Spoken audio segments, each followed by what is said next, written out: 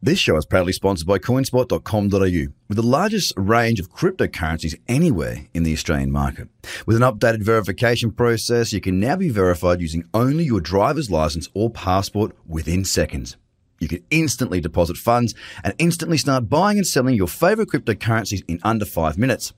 CoinSpot are giving away $10 worth of free Bitcoin for each verified user once they make their first deposit. Just go to coinspot.com.au/BTC123. The Trader Cobb Crypto Show, talking business in blockchain.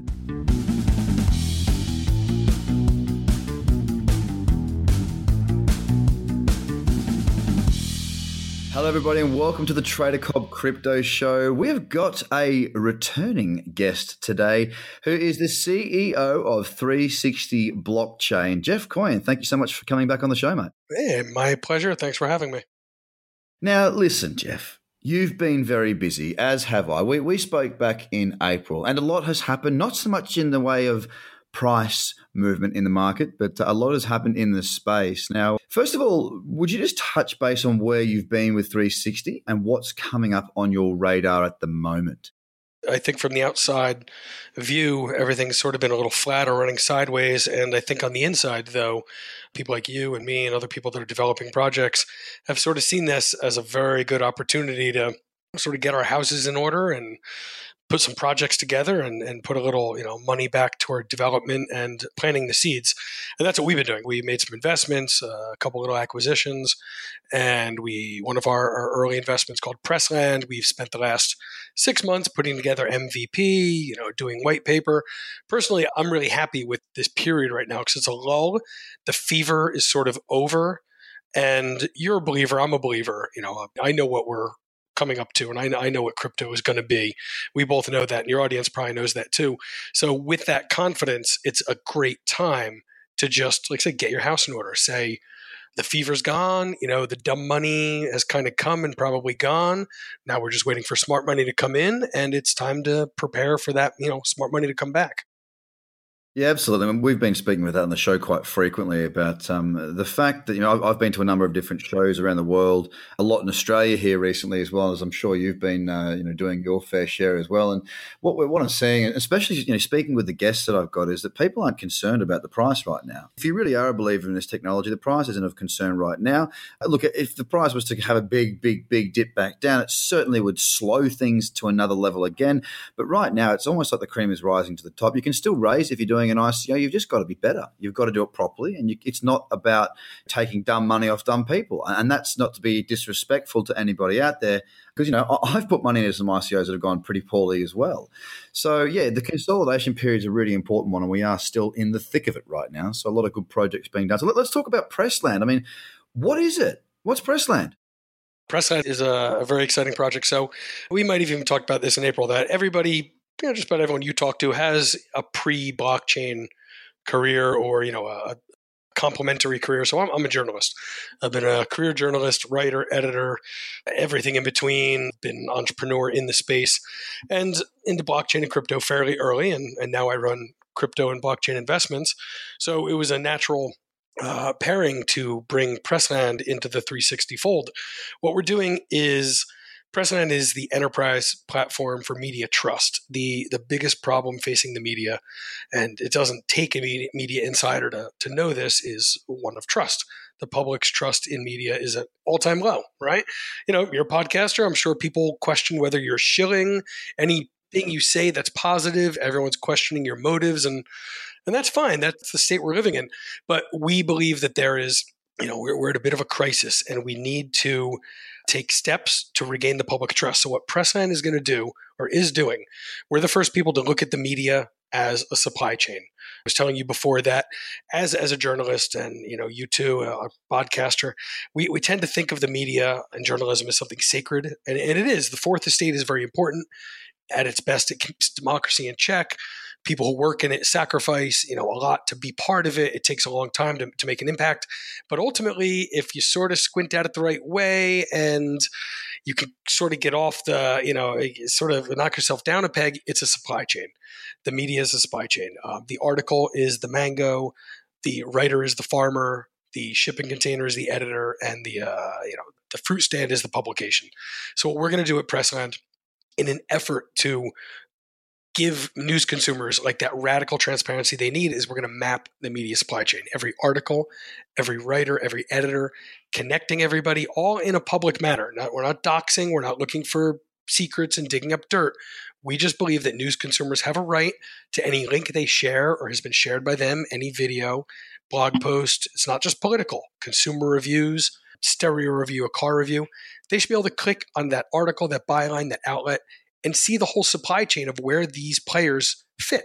And I think we avoid a lot of the problems we've had traditionally in the last couple of years of, well, this outlet is garbage. It wouldn't take much to realize that, oh, this was shared from a website that was launched 3 months ago and the writer isn't a real person. So that's like the best use. And then on the other side, we want genuine journalism and good journalism, whatever its political slant. We're not partisan, whatever it is, as long as it's reliable, good journalism, we feel like that showing the whole supply chain, how an article or video is produced, every influence along the way will help readers and viewers be more confident, and we can regain that trust.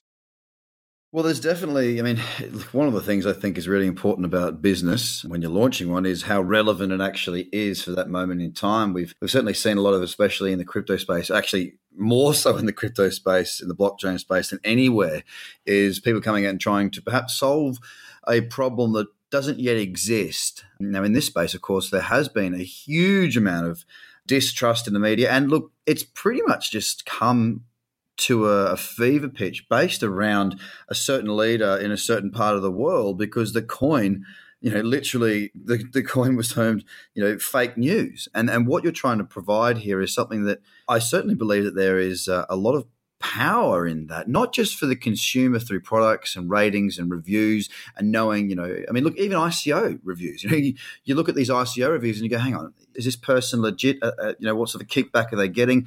That sort of thing. When they post an article, knowing where it's come from, why it's come from, that's going to bring back a huge amount of credibility. But can you do that? How much work is that to get there? It's a lot of work. It's kind of what you're saying, the right place, the right time. Pressland actually was originally built as a Yelp for media about 3 years ago, and it was like an insider tool. It was just for journalists. It was to rate their editor, maybe be a little snarky and bitch about somebody who was hard to work with. And then so that ran for about a year, and it was like I said, it was an insider tool, and it had a few thousand users, and it was a funny little thing. But with blockchain, and at the same time, with the weaponization of the term fake news, which is now such a loaded term, we don't even use it. We talk about misinformation. We talk about malinformation. Is somebody saying something that's wrong, or are they trying to say something to convince somebody that something's wrong? Are they just stupid, or are they misleading people? Exactly. Are they being malicious, or are they dumb? Or are they being fed false information? We have to get to the bottom of it. So with blockchain technology, we think it's possible finally to, and like I said, I mentioned supply chain very intentionally. Blockchain and supply chains are just such great pairs. Walmart is putting their supply chain on blockchain because, to use the mango example, you could have put your supply chain on a digital platform 10 years ago, but the sort of the infrastructure and the tech savvy and the tech, sort of the equipment to make that happen would just be cost prohibitive 5-10 years ago. But now you've got independent farmers who could scan a QC code or QR code with their tablet, and boom, it goes up, it gets into their permissioned blockchain, and Walmart has every single provider on that supply chain recorded with accuracy and reliability. That's where we think media has finally gotten to. 5 years ago, it was Yelp for media. It was snarky. It was a fun tool. Now the stakes are a lot higher. Now we have to worry about really losing the public trust. And if we don't have trust in media, this is to get on the high horse as a journalist. If we don't have trust in media, our institutions are a genuine risk. Yeah, absolutely. And not only are you right place, right time, but you're also right career paths combining together, your journalist background. And of course, the most recent part of your world is moving into the blockchain. So if anyone can do it, you can do it. What are your plans on, for this to have, truly far reaching ramifications, you're going to need a lot of journalists on board. You can't just have some. And the only way, I suppose, to get that is to have some good ones come on and have a public awareness campaign, if you will. Have you got any plans? I know you said it's very early days with Pressland, but what's your plan to, I suppose, very much the same as Bitcoin as an example and blockchain, different applications. How are you going to get mass adoption of that? What's the plan to get mass adoption? Oh, you're absolutely right. You need a certain amount of mass, critical mass for it to spin up. It's spinning a top. If you don't spin it fast enough, it falls down. And we've had the exact same, was one of our very first questions is, how do we get people on board? So there's two things. One, we are journalists. We're not carpetbaggers. We're not coming in from the outside. And as you said a few minutes ago, there's a lot of solutions for problems that don't exist. And there's a lot of people that come in and say to an industry, a young kid comes in, hey, I'm going to solve your business without knowing anything about that business. That's not us. I know this industry inside and out. I know where the pain points are. I know what's realistic to expect of editors and writers and publishers. I know how much extra effort they're going to put forward. I know who needs to be incentivized in different ways. So with that in mind, we're making sure we get buy-in from the journalists. We are making this a tool that first and foremost represents them. Privacy controls are front of mind. So we're not doxing anybody. No public record information that is sensitive. No families, no hometowns. Even if the people are dumb enough to put their kids' pictures on Twitter and Instagram, and many of them are, even if they're stupid enough to do that, we're not going to put that up there. It's not relevant to the career. Now, that being said, we actually don't need buy-in. We are going to take everything from the public, RSS feeds from publishers, websites, apps, basically the same information that Apple News uses to grab the news and filter out to you. They have licensing and certain buy-in, but they take what's out there in the public and repurpose it. That's our first step, and we don't want to survive that way forever because we do want buy-in, but we are absolutely certain that in the same way that Walmart said to all its providers, eventually, you're going to take that tablet and you're going to scan that crate of mangoes before it leaves your farm. We think we can get the same thing. We think we get the big publishers to realize, okay, they're doing it right. They understand our business. Nobody's privacy is being sacrificed. And it's benefiting us because it's engaging our readers. This idea of radical transparency is actually the best path forward. And we're not doing anything that isn't out there already. All we need is a giant vacuum of the terabytes of data that are thrown off every day, if not every hour. We need giant robots to process it, parse it, verify it, and put it out there in a public consumable manner. And that's just a question of scale. And it's just money and servers and robots. And we're ready to do it. You have gone into this after having spoken to some big publishing houses, I would suspect. What's been the general feedback, the general feel? Are they for it? Are they, I would imagine most honest platforms would be very much for it. Journalists will be very much for the verification of their services because they want to know where it's come from and they want to also prove that there's somebody who is credible. So when they do break a story, for example, it can be believed, it can be trusted, and therefore it can scoot through, I guess, the middle house to the top of the tree faster. How have they sort of taken on what you've brought to them as far as this idea of a trustless media? It's been a mixed bag. On a personal level, I have several friends who are mad at me because I am saying to them, listen, your Twitter account is fair game if it's public. You cannot portray this of the idea of RTs are not endorsements or this is a personal account, not work. That's over. The New York Times, an institution I absolutely respect, wants its journalists on Twitter, and those are a mix of personal and professional accounts. So news consumers have an absolute right to look at a byline, to question the reporting and question bias, and then look at the personal data that the reporters are throwing off. That's not popular with friends of mine. But I do say to them, tough shit, this is what it is. We are allowed to be judged by skeptical news consumers if we want to get them back. The first step of gaining trust is giving something of yourself and opening the doors and saying, here's what I'm about. I really think you should trust the work I do. So that's the individual level. On the institutional level, we're getting open doors. We have a great meeting next week with someone, of course, I'm not going to be able to talk about, who are trying to tackle the trust problem in their own house. Now, that's also the key to Pressland. We are not just in one, we're completely agnostic and we're a global supply chain. So if Facebook is trying to solve its fake news problem and its misinformation problem, and its false news problem, currently they are relying on data they collect in their own house. Their own users, their shares, reliability indexes, all that stuff. That's fine. But they're missing the outside data. So we're going to offer to layer in the global data. That person who wrote that article, you really should see what else they work on. In most cases, we hope it'll bring credibility. We're not looking to knock anybody down because of a tweet. Instead, we think if you do an op-ed in the New York Times or the New York Post or Washington Post, it would be very useful to know that you're also a regular feature reporter for The Economist. The Washington Post may not tell you that because everybody worries about their own kingdoms. The New York Times is not going to link out to that writer's bylines elsewhere. They want to keep everything internal. We're coming in and saying we are non-denominational, global index, and you should layer us in if you want to regain that public trust in your writers as sort of a bigger picture. And it's also fantastic in the sense that you might read a piece that you might not agree with. If I read something that I don't agree with, it would be really cool to look back, be able to sort of look at it and go, I don't agree with this, but that doesn't mean it's wrong. Maybe my way of thinking is wrong. Let me just investigate who this is, what they've done in the past. Oh, wow, they've spent 6 years covering the Middle East and I'm disagreeing on something on an oil embargo, for example. These people have got more expertise than I. That's very interesting, this perspective. I now rank it higher than I did because this person is clearly more of an expert on this subject than I. So it can open your eyes to different views just by virtue of the fact that if you actually care enough to go down that rabbit hole, there is a rabbit hole to go down. I think that's really positive for the education of the reader. Not everyone reads a story and really wants to learn. Not everybody reads a story, But there are some stories that you pick up that you go, I want to know more about this because it's really come and touched me. It's come home and it's sort of questioned some of the things that I've believed in the past. So I think I'd really appreciate that. Thanks. I appreciate that. That's exactly our philosophy is we know as reporters ourselves and career journalists, we know that two people can go to the same event and report the exact same facts and come back with different ways of presenting it.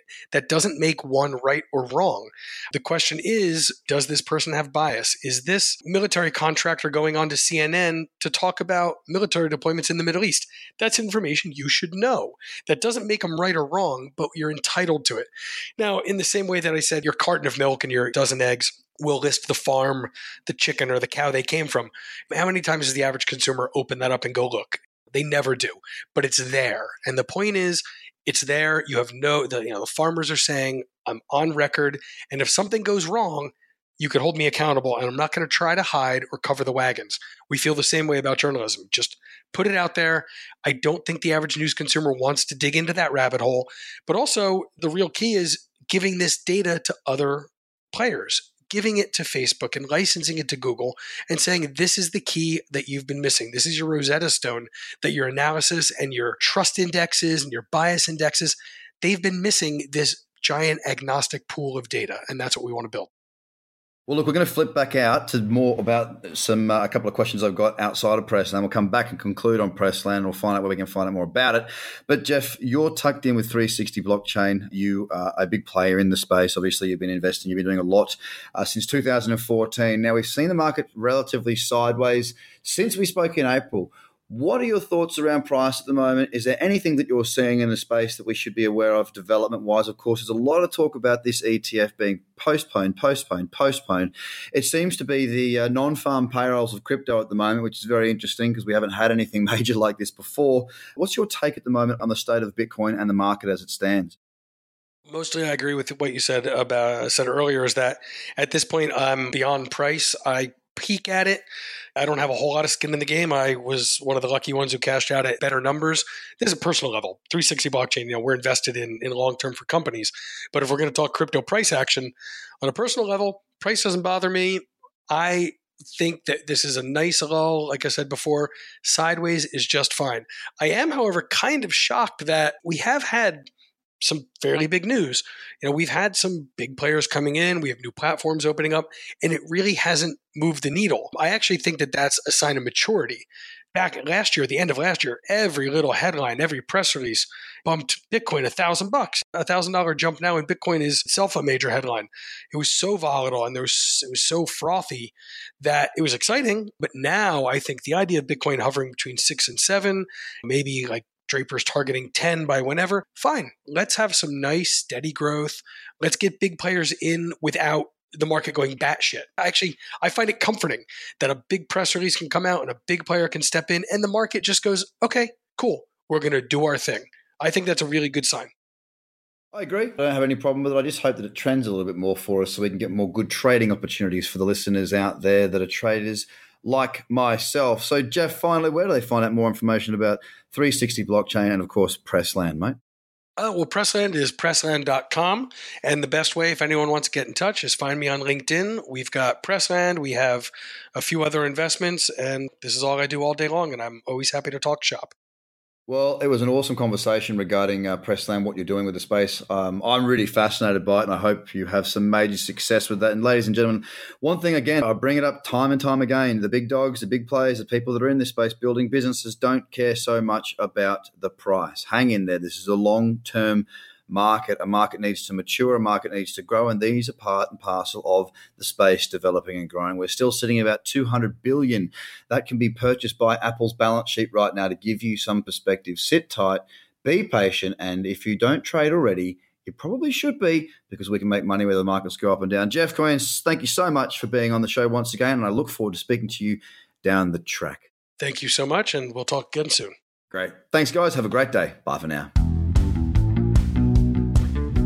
The Trader Cobb Crypto Podcast is hosted by Craig Cobb. All Trader Cobb courses, products, and tools can be found at tradercobb.com, because experience matters.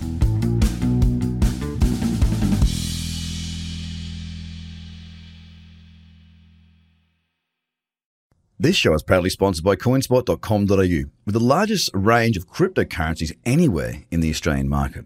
With an updated verification process, you can now be verified using only your driver's license or passport within seconds. You can instantly deposit funds and instantly start buying and selling your favorite cryptocurrencies in under 5 minutes.